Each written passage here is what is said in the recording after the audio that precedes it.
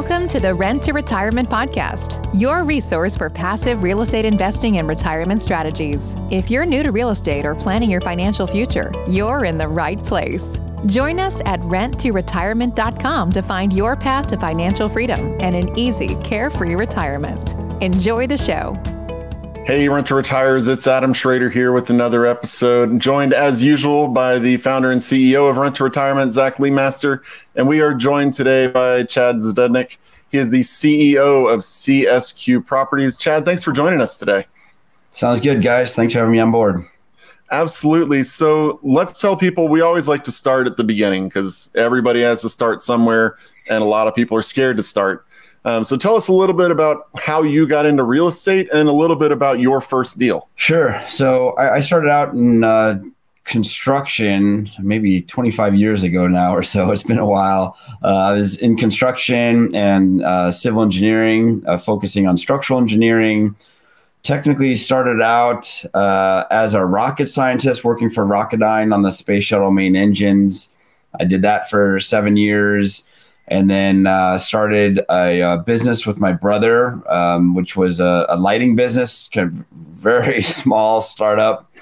We eventually grew that over 15 years to be about 75 employees in 3 different warehouses. And then in 2018, he bought me out and I went into real estate full time.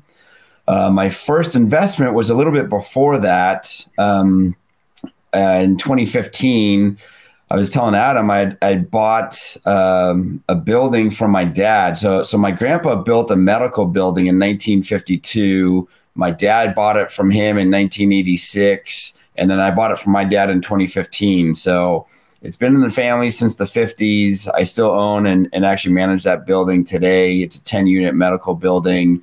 And so that was my first investment project.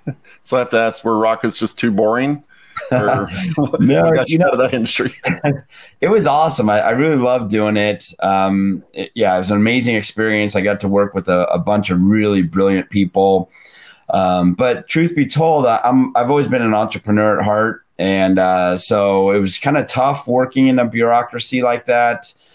So although the work was really exciting and I got to go to different space flight centers, I was presenting to NASA on a regular basis, interacting with the astronauts, like all that was really cool. But I'm an entrepreneur, so I really wanted to do my own thing. And now with CSQ Properties, I think is probably my 8th business. I've either founded or helped found 8 businesses now. You have a very interesting storyline and background, Chad, and I could certainly relate to the bureaucracy aspect. I mean, I was in the military for many years, and it doesn't get any more bureaucratic than that.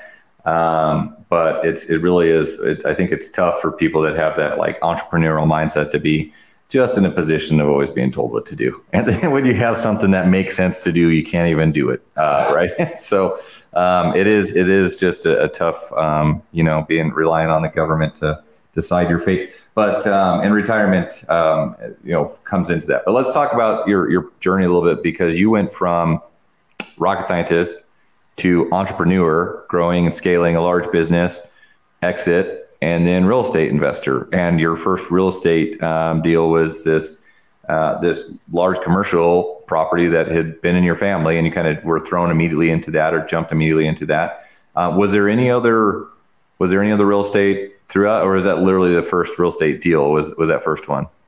I mean, I had bought 2 houses before that, just for myself. So this was my first investment property, was that medical building. But I'll tell you what's interesting is, and especially in my line of work, when I was doing the lighting business, we worked with a lot of like really high-end clients, very wealthy clients.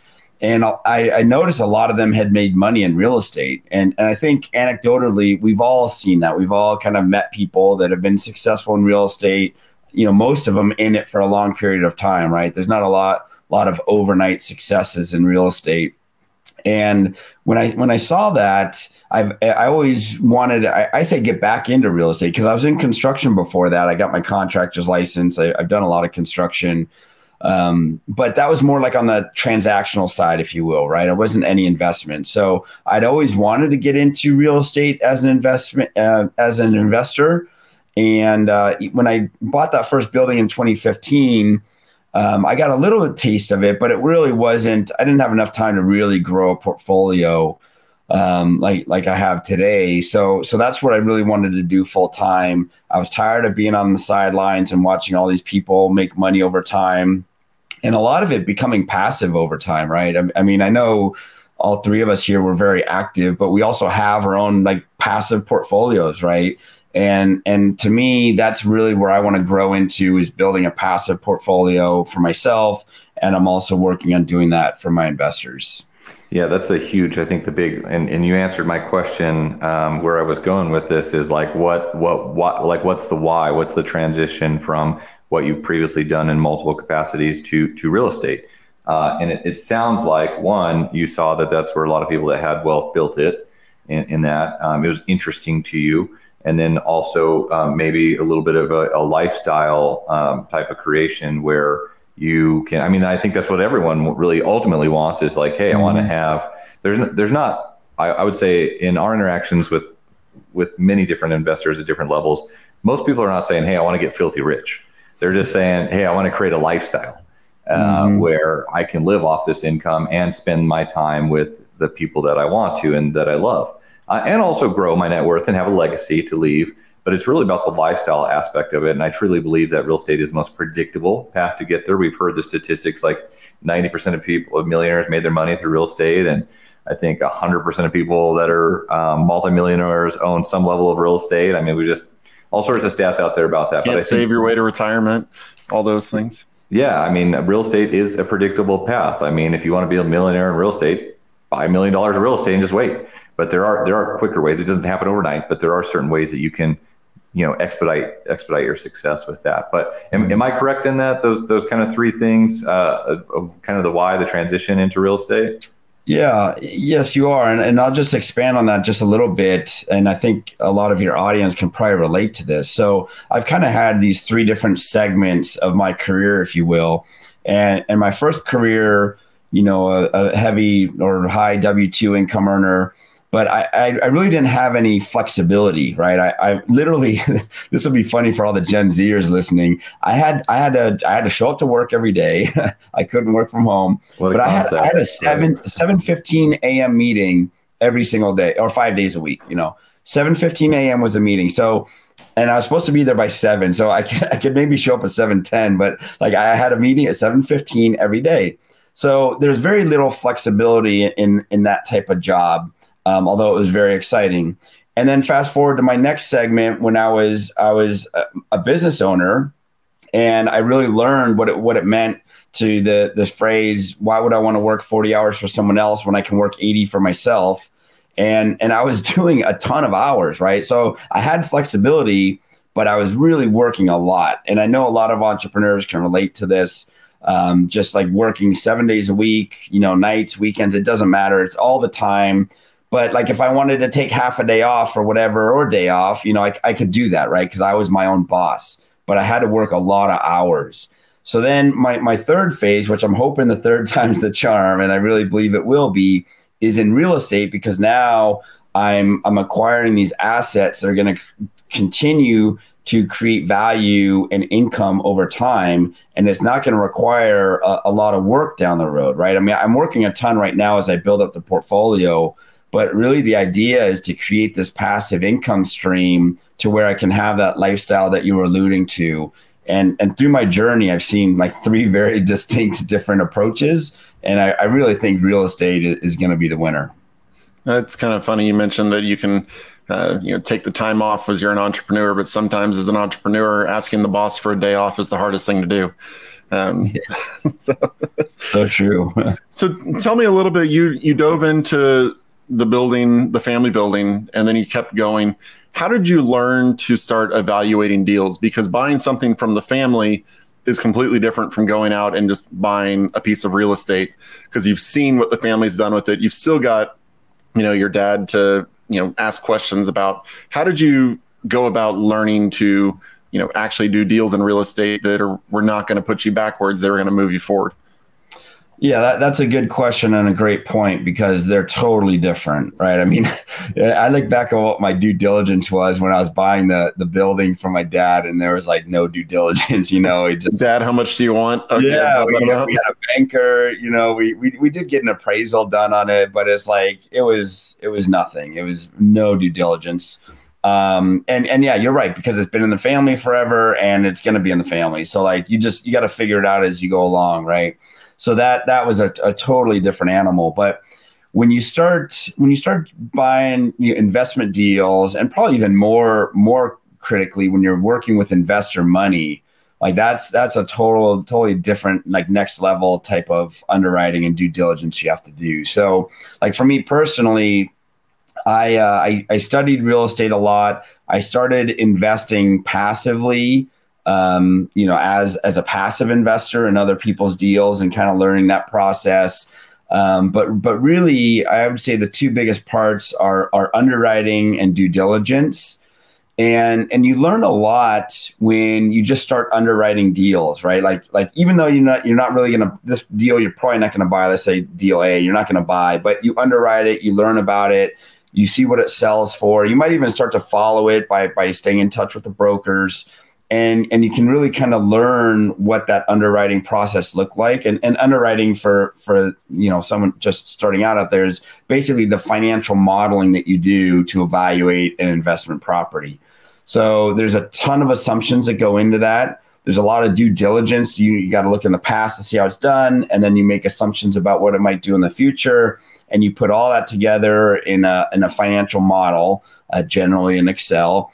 And then you kind of evaluate what the property might do over time, and you got to do a lot of homework on that part of it. And I would say those are the two areas where it's vastly different when you're working on investment properties and with investor dollars. I want to peel back the onion a little bit, Chad, on your current business, because it sounds like specifically focusing on the third tier of where you're at with the investment side. So it sounds you acquired this medical building that has been in the family, and you have multiple tenants with that, and you kind of jumped into that. But you had the family there to help you support that, and then you had it sounds like you from there invested passively in other people's deals, maybe as an LP or something like this, and then you made the transition to build your current company and start to like be a GP and take on your own projects and underwrite those. Like that's, in my opinion, that's, as you just mentioned, that's where the true learning comes of like actually evaluating deals. Same thing on single family, like knowing the numbers. I've invested a lot in as an LP. I don't currently anymore, but what I've found during that process is like I didn't actually learn a lot. Like it was more of just a passive approach. But talk to us if you can be more specific about like that transition of investing in other people's deals to deciding to take on your own. And I want to ask more about your business structure as well. A lot of times we have people that we see in this type of business, like a lot of times there's partnerships, there's an operator, and then there's a money raiser, and those two personalities mesh well or things like that. But talk to me about the transition of like, for someone that maybe they're interested in investing passively and not thinking about it great, but if someone wants to be like learning their underwriting and take their business to the next level, evaluating their next deals, like how did that transition work for you, and any advice you have? Yeah, so there's a lot there. I think you're a lot of questions in that one. But I would say to learn underwriting, I say, okay, just start underwriting. But there's a lot of different like mastermind groups out there that you can join. I've joined like 4 different mastermind groups to learn more. But early on, like for me personally, I started working with a broker who actually taught a class at UCLA on underwriting, right? And he happened to be a broker. So like he was a really good person to learn from. He gave me his underwriting models, and then I got to use that on different deals I was looking at. And so like he was kind of like an unofficial mentor that I could talk to, ask questions to. He had done a lot of investments. And I just started underwriting deals, right? I started, taking a model that was used for another deal and then changing out the numbers as I saw it, right?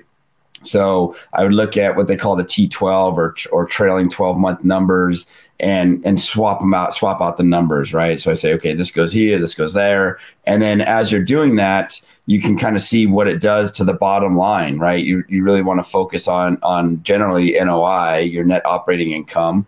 And you can see when you're adjusting the rents and the growth assumptions and your expenses, all this stuff, and how it affects NOI.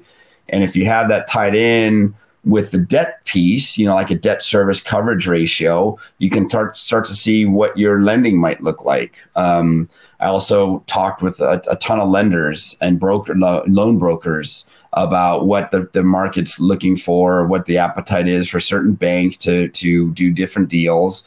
And you just start talking to people and learning about how these different pieces of that underwriting puzzle come together.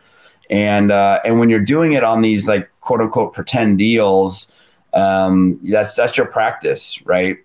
I've heard I'm a part of the real estate guys mastermind group, and one of the things they say, like, if you want to get good at underwriting, underwrite deals. If you want to get good at presenting deals, then present deals, right? You just have to get started, right? And I know this is something that you speak to, Zach, is like one of the big things is you need to take action.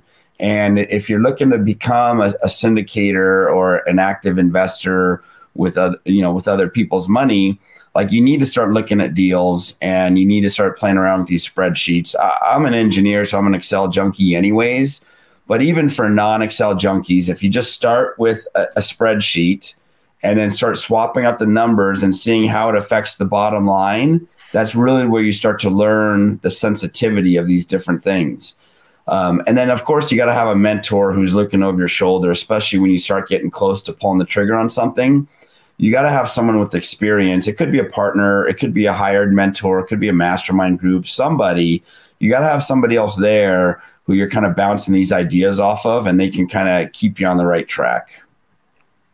Love that. Now, obviously, you found one of your mentors, it sounded like, whenever you were in a college class, which sounds like that was after you'd probably gone to college and gotten all your rocket science degrees. But where do you recommend? Is there any places you recommend people go to look for mentors? Because there's a lot of real estate groups where a lot of people say things, but let's be honest, most of them are just spouting off stuff they've heard before and haven't actually done it. Have you found any good places that people can go to actually find people who have been there and done that? So, yeah, I think that's a good point. And in today's world with so much information out there, it's a little tough to figure out, what's real and what's not, or what's good advice and what's not.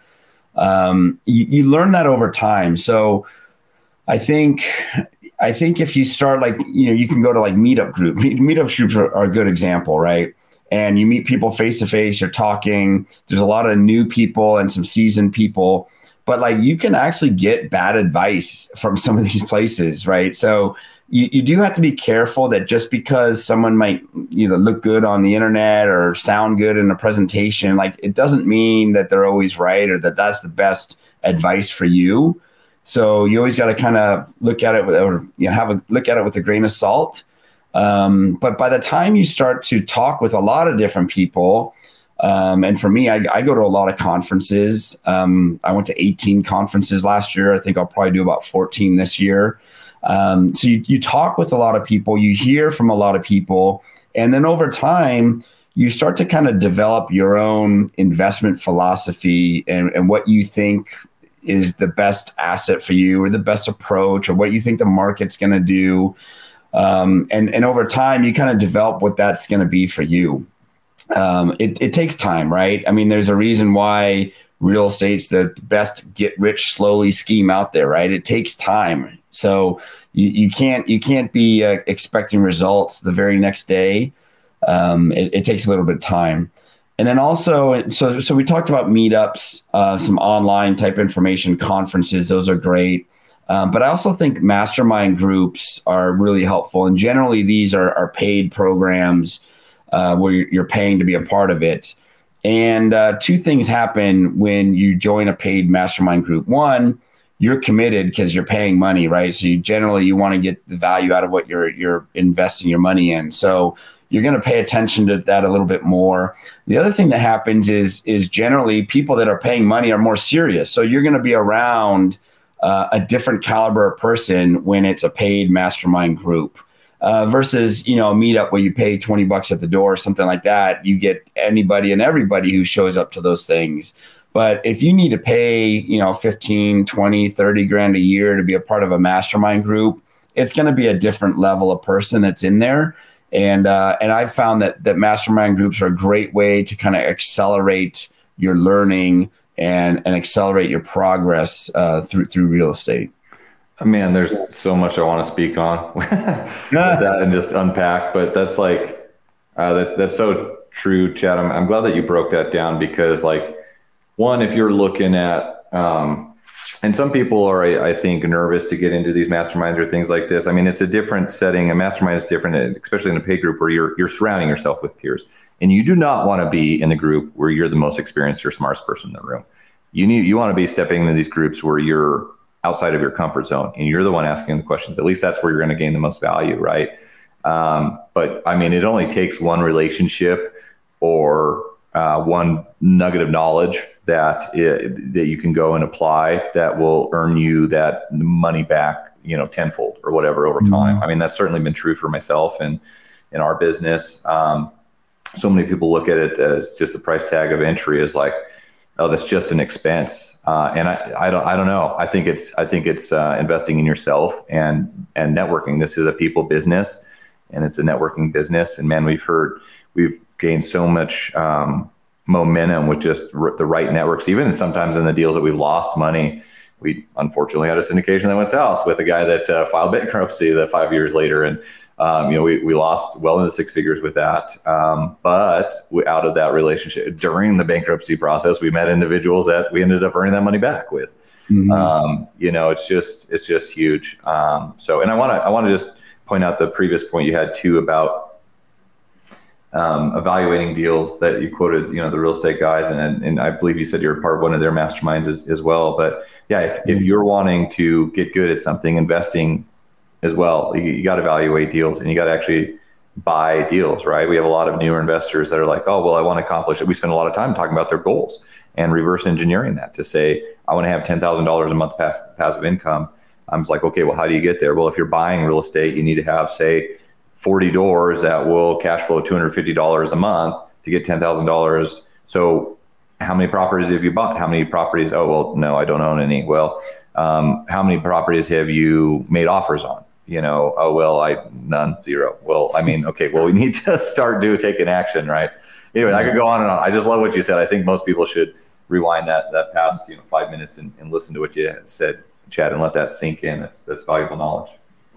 I'm willing to bet that Zach, your syndicator that lost you all that money, even though you made it back, they're still not on your Christmas card list. I tried to put some goodwill out there. Well, they never were. It was really a bad intention deal. The bad thing is it's like, and maybe we can talk about this if Chad wants to or not, of like how to choose the right people to work with and vet deals and choose partners, because unfortunately over how legislation has changed, like it's become very easy for the average person to get into the money lending space. And sometimes there's people that are lending money for other people and other people's projects. And it's like, well, how are you underwriting projects? And it's like, there's so much to look at. But in that deal, everything went swimmingly for 5 years. Got our interest payments. We didn't underwrite the deal just because it was based on kind of trust. And, the guy was charismatic. And then 5 years when we were supposed to exit the deal, come to find out they were underwater, and then they filed bankruptcy. And then that bankruptcy took 4 years. And it's like, we lost like 90% of our money, and it's like, well, we didn't know that until 5 years later. So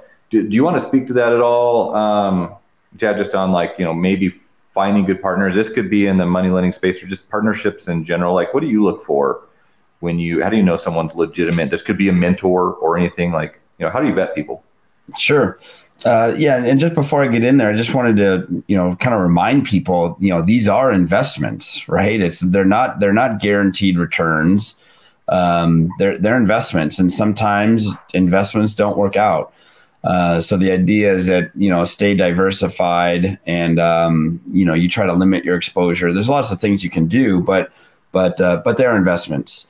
So a big part of what I do with partnerships is actually pretty important. And I didn't always start out with partnerships. So we talked about my first investment deal as being the medical building, but my first syndication was actually as a solo general partner that I did everything from A to Z on my own, which is pretty rare in this business.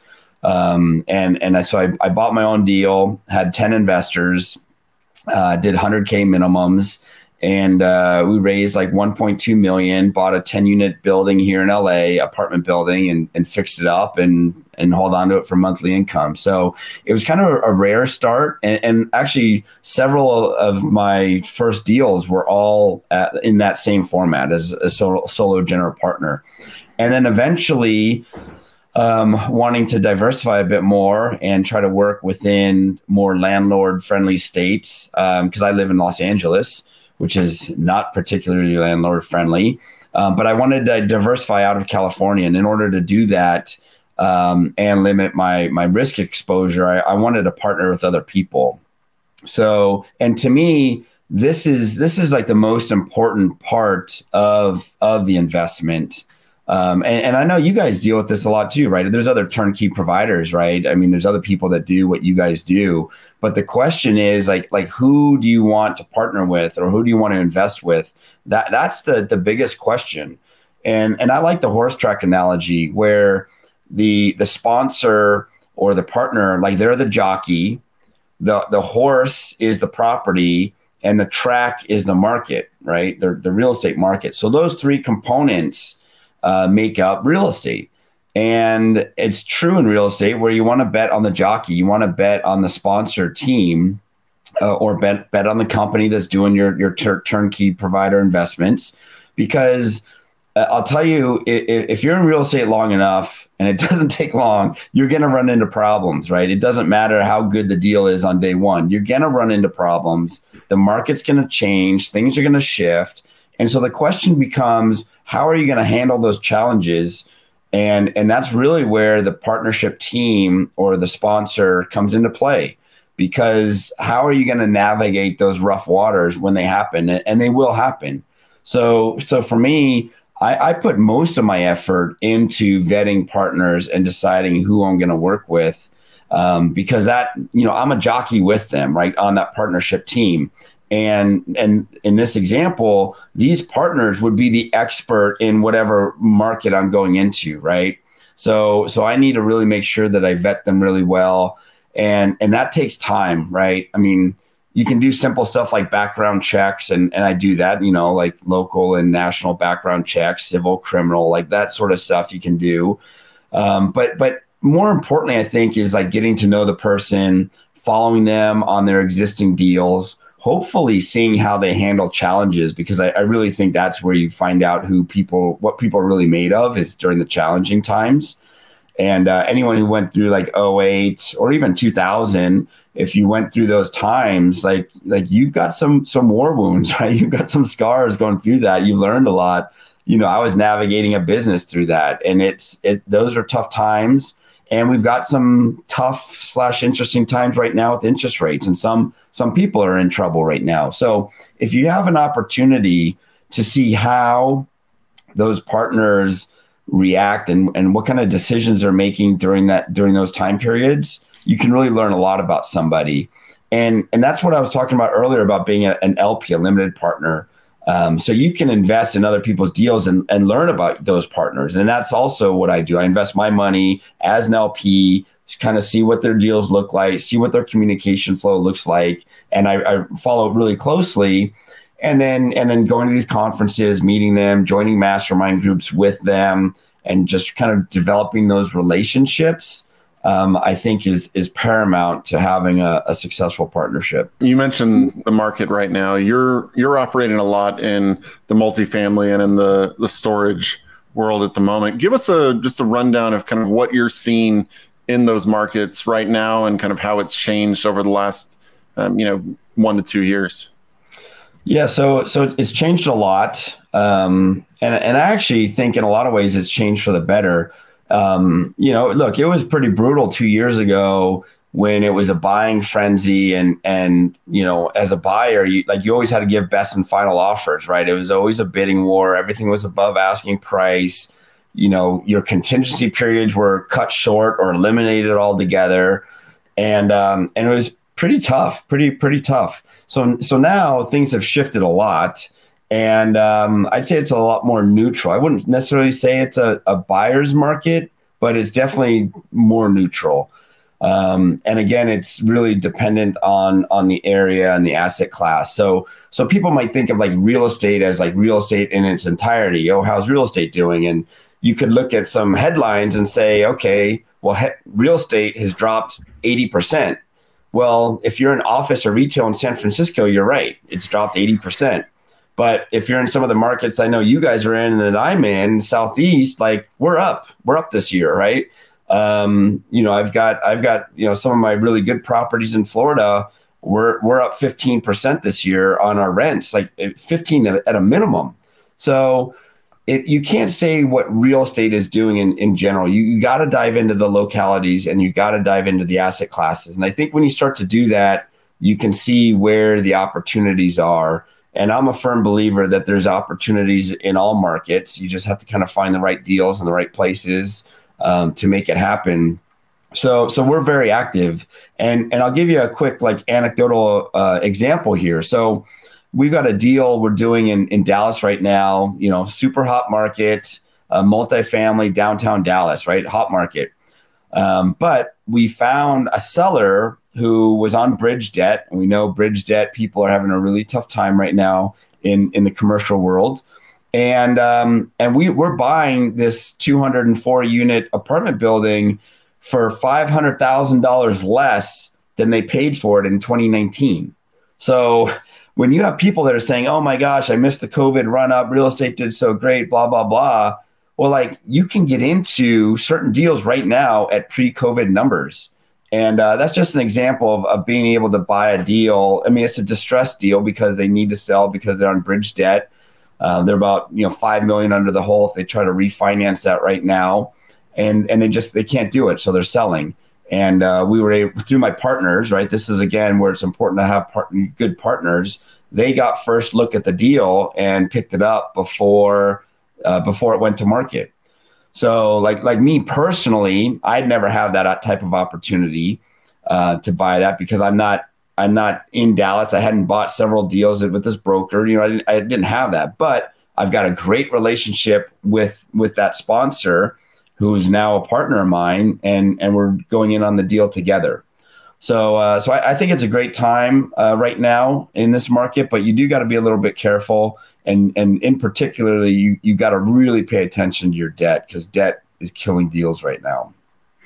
Yeah, that's a really good point, Chad. And again, this is so many conversations could dovetail off of this, but people are concerned about where interest rates are right now. It's like, look, in the residential space, which is quite different, from a lot of other spaces like commercial. If you can get a 30-year fixed loan and the property cash flows and the numbers make sense underwriting at current interest rates, one of two things are going to happen in the future. One, the house is going to continue to appreciate over time and rents will go up time after time, and you just keep, and even if interest rates go up, well, great. You got to have a 30-year fixed loan at a lower interest rate. If interest rates go down, then you refinance, and all of a sudden your cash flow is much better, and you've also created equity through the time period that you've held the asset. So there's literally, if the property meets your goals and underwriting makes sense right now, there's no reason not to buy, because one of those two scenarios is guaranteed to happen. And and if the property's cash flowing now, but on the commercial side, it's quite different. To your point on the bridge financing, we work a lot with. We buy a lot of stabilized assets. We buy turnkey assets, me personally, that are new construction commercial deals, just because we put money, it's a holding period, again, tax play. But we see a lot of builders right now that, they had variable financing, or their 5-year term is coming up now, and now their interest rate is doubling and they're going to be underwater. So definitely some opportunity on that. I want to dive just quickly as we finish up here, though. I want to talk about self-storage, because we've had a lot of different people talk on different asset classes. I'm interested to hear, and we've had some people talk on self-storage, but give us a rundown on self-storage. That's one of those unique things that I think is interesting for people to learn about. And one of these things where it's like you kind of have, in many cases, you're operating a business as well as a physical real estate deal as well. So can you just give us kind of a high level, like how does self-storage work? So I'll start at the very, very top. You get to deal with boxes instead of tenants. And as a guy who's been living in Los Angeles, dealing with tenants through COVID, I'll tell you, I'd much rather deal with boxes. It's a huge difference. So I started out as a multifamily guy. I still love multifamily, but I really wanted to get into self-storage to diversify a little bit more in terms of asset class. Going back to what we were talked about with real estate being a bunch of different types of asset classes and markets, self-storage is very different than multifamily. Self-storage does really well during recessions. If you look back in 2008, it was probably the top two best performing real estate asset classes during the recession. So I started to get into self-storage again as an LP several years ago, but then more actively once I started to see the kind of the uncertainty on the horizon with respect to real estate and in particular the economy and maybe a looming recession. So I wanted to get into self-storage for those reasons. And looking back at how it performed in 2008, it's done great. And so that's kind of why I got started in it. And it's basically similar in that it's a commercial property. You still get commercial debt on it. You're still dealing with tenants, but you don't have tenant laws, right? So they're just storing their stuff there. Your eviction processes are expedited exponentially. It basically is 30 to 45 days, easy to do that. Your turnaround times are much faster. You basically throw anything that's in there, you throw away or have an auction, and then you sweep it and you're done. Might get a TV show out of it, right? Yeah. I mean, anyone who's been in like the turnover world with multifamily and you don't know how the tenant's going to leave it, that can be a mess. And there's a lot of uncertainty with that. And a lot of those challenges you just don't have with self-storage. So that's kind of the big picture and why we really like self-storage. One of the things that we do to really try to improve the returns, really like two things. One is requiring tenant insurance, which sounds kind of basic, but a lot of people don't do it. And it's a great additional income stream. And then the other thing is that the bigger thing is that we automate all these properties. So we buy these mom and pop type properties that have, a manager or someone on site who's there, they're, usually a couple people manning the place from like 8 to 6 or 7 days a week. And we automate these properties. So we use smart locks, keyless entry. We have gate codes, online leasing, like all these things that create an automated experience. Do you have any staffing still, like people answering the phones or? So we do use like a call center, like a third party, if you will, call center. So like one call center that manages all our properties.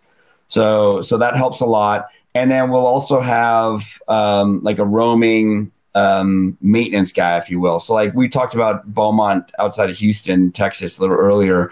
And we got 7 properties there. So we got like one maintenance guy kind of managing the 7 properties, helping with the turnovers if we have units turning over. And but besides that, we cut out a lot of staff, like several $100,000 worth of payroll we were able to save on that, and frankly, provide a better experience to the users or to the tenants. So you're self-managing those, but really automating the aspect of it, and then it sounds like probably have a call center and just one maintenance guy, right? Is that kind of the typical staffing? That's interesting. Super lean. The other thing too, sorry, Zach, one more thing to note is like in the multifamily space, it's like probably about 80% now, like institutional type investors or operators, and only maybe 20% is like mom and pop operator. And there's always meat on the bone when it's a mom and pop because things are run inefficiently, right? But my point is in multifamily, there's only about 20% that might be the inefficiently run mom and pop type owners. On a self-storage, it's the complete reversed. You only have about 20% institutional investors in the self-storage space. And by and large, it's mom and pop type operators. Now that's shifting because there's a lot more institutional money coming in, but there's a lot of properties out there. Just to give people a context, if you added up all the Starbucks, Wendy's, McDonald's, and Dunkin' Donuts, if you add up all those franchises that you see when you're driving, there's more self-storage properties than all of those combined. So like we don't notice self-storage because you just drive right by it. You don't notice it. But if you think of all the Starbucks, like, there's a lot of Starbucks out there. So there's actually a lot of self-storage out there. The US is the leading market in the world for self-storage. We love our crap and we buy too much of it. And people need a place to store it. And when you talk about changing markets, and you guys know this when you see it from your renters, if people in tough times are either downsizing or moving into a smaller place to save money, right? They need a place to store their things and they don't want to let go of it. And so if they can get a storage unit for $100 a month and not have to throw away everything, and they say, okay, I'll be able to move back into a bigger place in a year from now or whatever it might be, they'll gladly spend the $100 to save all their stuff. And by the way, if we raise our rent by $15, they're not going to move out because it's only $15 a month.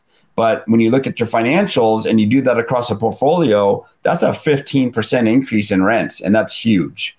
So that's how the numbers really start to make sense at scale. And right now we've got almost 3,000 units of self-storage under management. Did you say you're charging? So you said insurance is another value add. Is that you offering insurance, like they're paying? So good question. So we actually will use an insurance company and then we do a revenue share with them. It's actually a 50-50 share on the premium. And it's not much. I mean, the tenant might pay 10 or $20 a month for insurance. They're getting a benefit, right? Because they're insured. So that's kind of good. So let's say they pay $20 a month to have tenant insurance because they have to have it. We would get $10 a month of that. We get a 50-50 split. And they don't have to use I call it our company, but it's our partner company. They don't have to use our company, but they do have to show proof of insurance. And if they do end up using our company, which about 80% of our tenants do, then we get a 50-50 split on the premiums, and the third party company takes care of all the claims and claim filing and whatnot.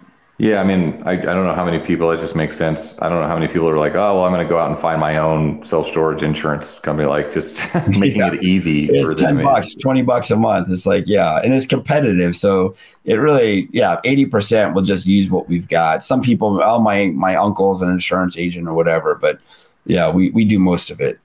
This is all really interesting to me because I really, as I've grown my portfolio and we've owned, a lot of different properties and a lot of different asset classes. And I kind of reflecting back, it's like, man, to your earlier point, I really try to, as we grow and continue to scale, but also just move more into like lifestyle aspect. Like one of the main important things to me is how automated things can be and how like less time, right? How little time can I spend on this investment without it crashing down, and that's really important, I think. And so I love the idea of the automation and not dealing with tenants. How does, I guess the last question on self-storage, just I'm curious on how this is more personally, because I haven't looked at any commercial loans on self-storage, but how does debt work? Are they financing based on an income as well? I mean, and what does like LTV look like on those? And so it's very similar. I mean, it's run as a commercial loan. They'll look at your debt coverage, service ratios. They'll look at your NOIs. The biggest difference. So it's commercial. It's commercial loans, just like multifamily. But the biggest difference would be some banks just don't want to do self-storage loans for whatever reason. They're just not comfortable with it, or it's a newer, bigger asset class. It's like a specialty type of asset. We just looked at a nursing facility and many banks were like, don't touch it, specialty. Exactly. Yep. So once and there's a lot of banks that do self-storage. I'm just saying some don't. But like once you find the banks that do have an appetite for these types of loans, they're basically underwritten the same way as a normal commercial loan. So that part is pretty straightforward. Just as a reference, like this deal, I got a deal I'm doing in Alabama right now. We're at 5.95% for a 5-year loan that we're doing. And that's at 65% LTV. So it's very straightforward. One other thing I did want to mention too, when we talk about tenants versus boxes, and I think this is, tenants versus boxes. What's really important is you talk about your legislative liability with the government changing the rules on tenant landlord rules. Those are always changing. It doesn't matter what state you're in, they're always changing. And so I think there's a little bit of exposure there. Obviously, I'm sensitive to it. Being in California, we have a lot of exposure from a landlord perspective. But when you look at your tenant rights and self-storage, like there are none. They don't live there. It's stuff. So the American politic appetite for changing rules on self-storage, it's not the same as what you would have in the multifamily or even single family space for that matter. And even at the federal level. So you look at the federal level, like they're initiating the tenant bill of rights. You might have heard that they're working on right now. And this is going to be a federally rolled out program that they're starting to try to have all the states have some sort of uniformity when it comes to tenant rights. And that's just starting to roll out. We don't know how that'll develop over time, but I feel a lot more comfortable having some of my investments and my investor investments in something that's not going to be subjected to that legislative liability, because you just never know which direction it's going to go. Yeah, definitely. That'll be an uphill battle, I think, in some states that we invest in. Totally. I'm with you. I'm in those states as well. It will be an uphill battle, but even like Florida, the Orange County had on the ballot rent control, right? And so it's on there, and they're trying to shoot it down at the state level. But even in states like Florida, you could have local issues that start to cause problems for you. And I know you guys are in Southwest Florida, but you look at Miami. I mean, Miami could be somewhere where they do start having these local issues with respect to real estate that are not landlord friendly. And then how does that grow? Like, you just don't know. So for me, I like being kind of out of that world a bit. I don't like having all my eggs in the multifamily basket when things are always changing. So I like to diversify a bit more. Yeah, that's a really good point. But I got to ask, Chad, you've never had someone, you've never found someone living in one of your storage units. You've never rolled up the gates and that's a really good surprise. Question. There's I've seen that before. So I don't knock on wood. We find people outside by the dumpsters, but inside the unit, I haven't found that yet. Last question for you, and then I'll let Adam finish up here. Just on self-storage, I guess you pointed out some interesting things in terms of value add that we haven't heard before. Would you say that like little things like that, as far as like de-staffing, automation, and just increasing a little bit with like the insurance aspect, like is a little bit of tweaking goes a long way in scale, economies of scale. But I mean, have you, some of these mom and pop properties that you're buying, have you been able to purchase ones that aren't like super under market rent or things like that, where you don't need to come in and do renovation, or you don't need to do like a huge market increase? Have you made any deals work just by doing a little bit of tweaking that you've just talked about with automation and insurance, or is that in combination to doing like increasing rents on those or things like that as well? I think there's a lot of options to it, and it's like anything else. It depends on what kind of returns you're looking for, right? There's lots of different ways to improve the NOI for these properties. But let me walk you through a quick example, because we talked about payroll earlier, and I'll explain why commercial real estate is so great. But if you have, like in this one property, we had a $300,000 decrease in payroll as a line item. So it was like 370 and we brought it down to 70 grand. So we had a $300,000 savings on payroll in that example. Now that 300, let's just assume everything else stayed the same, rent stayed the same, occupancy, blah, blah, blah, all the other expenses. If that 300 grand could presumably drop to the bottom line, right? So our NOI would go up by 300 grand on a 5% cap rate deal, which we won't go into cap rate. Hopefully people know what that is. But on a 5% cap rate deal, that would be a $6 million increase in value, right? 300,000 divided by 5%, $6 million. Yes, $6 million increase in value just from dropping that off. So you add up all these little things, they actually add up to big numbers depending on where the cap rate's at. That's assuming cap rates stay the same, exit and entrance and so forth. But my point is that the value is there. So yeah, I do think these things add up a lot. There's also marketing. How are you doing the marketing for the properties? Occupancy percentage. Yeah. That's a big one. Yeah. Mom and pops don't really advertise, right? They put up a sign and that's about it. But like we're doing SEO, we're doing retargeting, Google AdWords. Like our marketing program is pretty sophisticated for a self-storage type operator. But it pays dividends for us. So you add up all these little things and these are turning out to be really good investments, good cash flowing investments. Love it. All right. Well, Chad, thank you so much for joining us today. Really appreciate it. The website is csqproperties.com. That's csqproperties.com. If you want to give just a quick take on kind of if you want to explain anything else about your company or kind of who your target audience is, love to hear that as well. Sure. Yeah. So we work with high W-2 income earners and business owners. I have a special affinity with business owners. I actually wrote an ebook called Why Entrepreneurs Should Invest in Apartment Buildings. They can get that ebook at csqproperties.com. And also YouTube channel or anywhere else on social, Instagram, Facebook is just at CSQ Properties. All right. Well, thank you so much for joining us today. Obviously, he's got the self-storage and the commercial, but if you're looking for single family properties, you can head on over to renttoretirement.com and see what all we have to offer there. That's renttoretirement.com. And I know we've been getting a lot of requests, but people, it's the second half of the year, so you need to read the report now. It's Zach's top 20 markets to invest in 2023. If you want a copy of this, send it to podcast@renttoretirement.com. That's podcast@renttoretirement.com. Really appreciate the time you spent educating yourself today, and we'll talk to you on the next episode.